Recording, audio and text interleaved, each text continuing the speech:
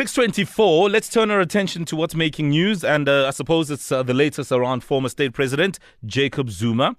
So he had a deadline on Wednesday, which was the last day that he was expected to tell the Chief Justice Mogoeng how he should be sentenced if found guilty of being in contempt of court. Remember, a couple of months ago, the Court had ordered Mr. Zuma to appear before the commission. And, of course, that's the Zondo Commission. That order was ignored. Then, of course, Deputy Chief Justice Zondo had to petition the court to get a jail term, for this action of contempt. And many other things happened there. The former president was still not cooperating on that front. And now we're at a point where the court wants to ask the former president to determine what constitutes the appropriate sanction then if he is found guilty of contempt. So let's get some perspective here, some questions that have to be asked. Joining us on the line is the director of Dubazana Attorneys, Nthabiseng Dubazana. Good morning. Good morning, More Flavor and the team.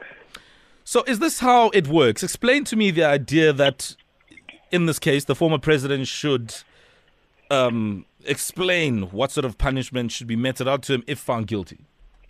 Yes, so it's a norm. So usually contempt of court is a criminal offense, right? So what happens is that once you're found guilty, there's aggravation of sentence and mitigation.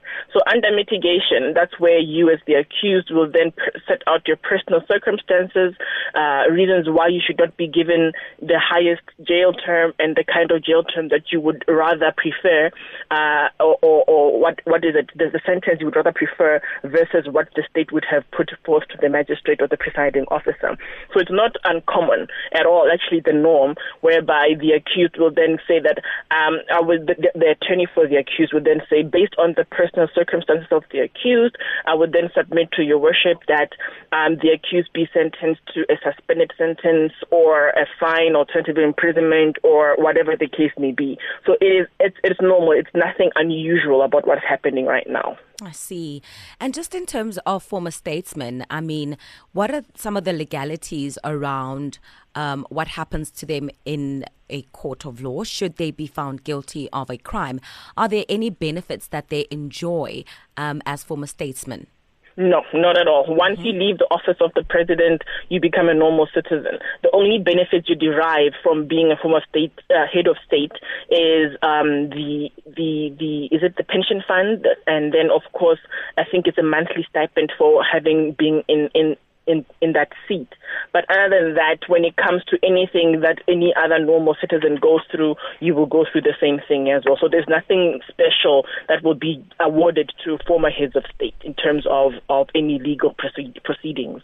So what happens then, Nthabiseng, if there's any more defiance or reluctance or refusals from the former state president? Are there any other avenues that can be imposed as some sort of punishment or warning?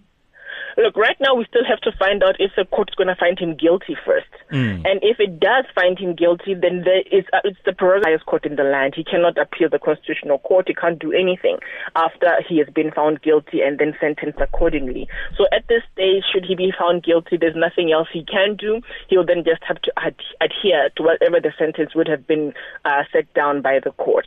But it would be very interesting in terms of for us in the legal sphere, that if the court does find him guilty on contempt of court, with various other things still pending, it is going to set a very interesting precedent, which we will gladly use in criminal court once we have matters going on ahead. So it'll be very interesting how this works out.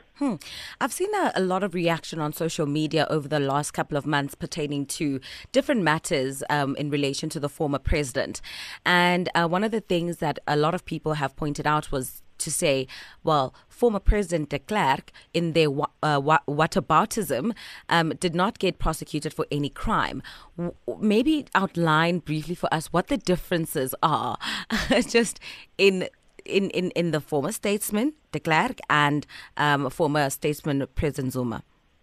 I think the issue, that one would be more political and more than legal. But when you look at the history of the country and what former President de Klerk was accused of, he wasn't formally charged once the regime changed from the apartheid regime to what we have now. So he wasn't formally charged for any actions of crime that were committed during his tenure.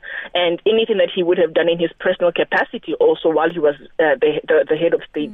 And also, although that apartheid was declared a crime to humanity by the UN, nothing was done within the country and within the African Union, for that matter, to charge him. So nothing has been done. Nobody has actually stepped up and said, okay, it's time to prosecute all the people who did wrong during the apartheid era. It's still just something hanging. And also in the legal sphere, we're sitting and wondering when, if ever, will that be done? And if it's going to be done, is the law that are currently in place going to apply retrospectively? How is it going to work once they charge the people who are being accused of the crimes that were done in the apartheid era?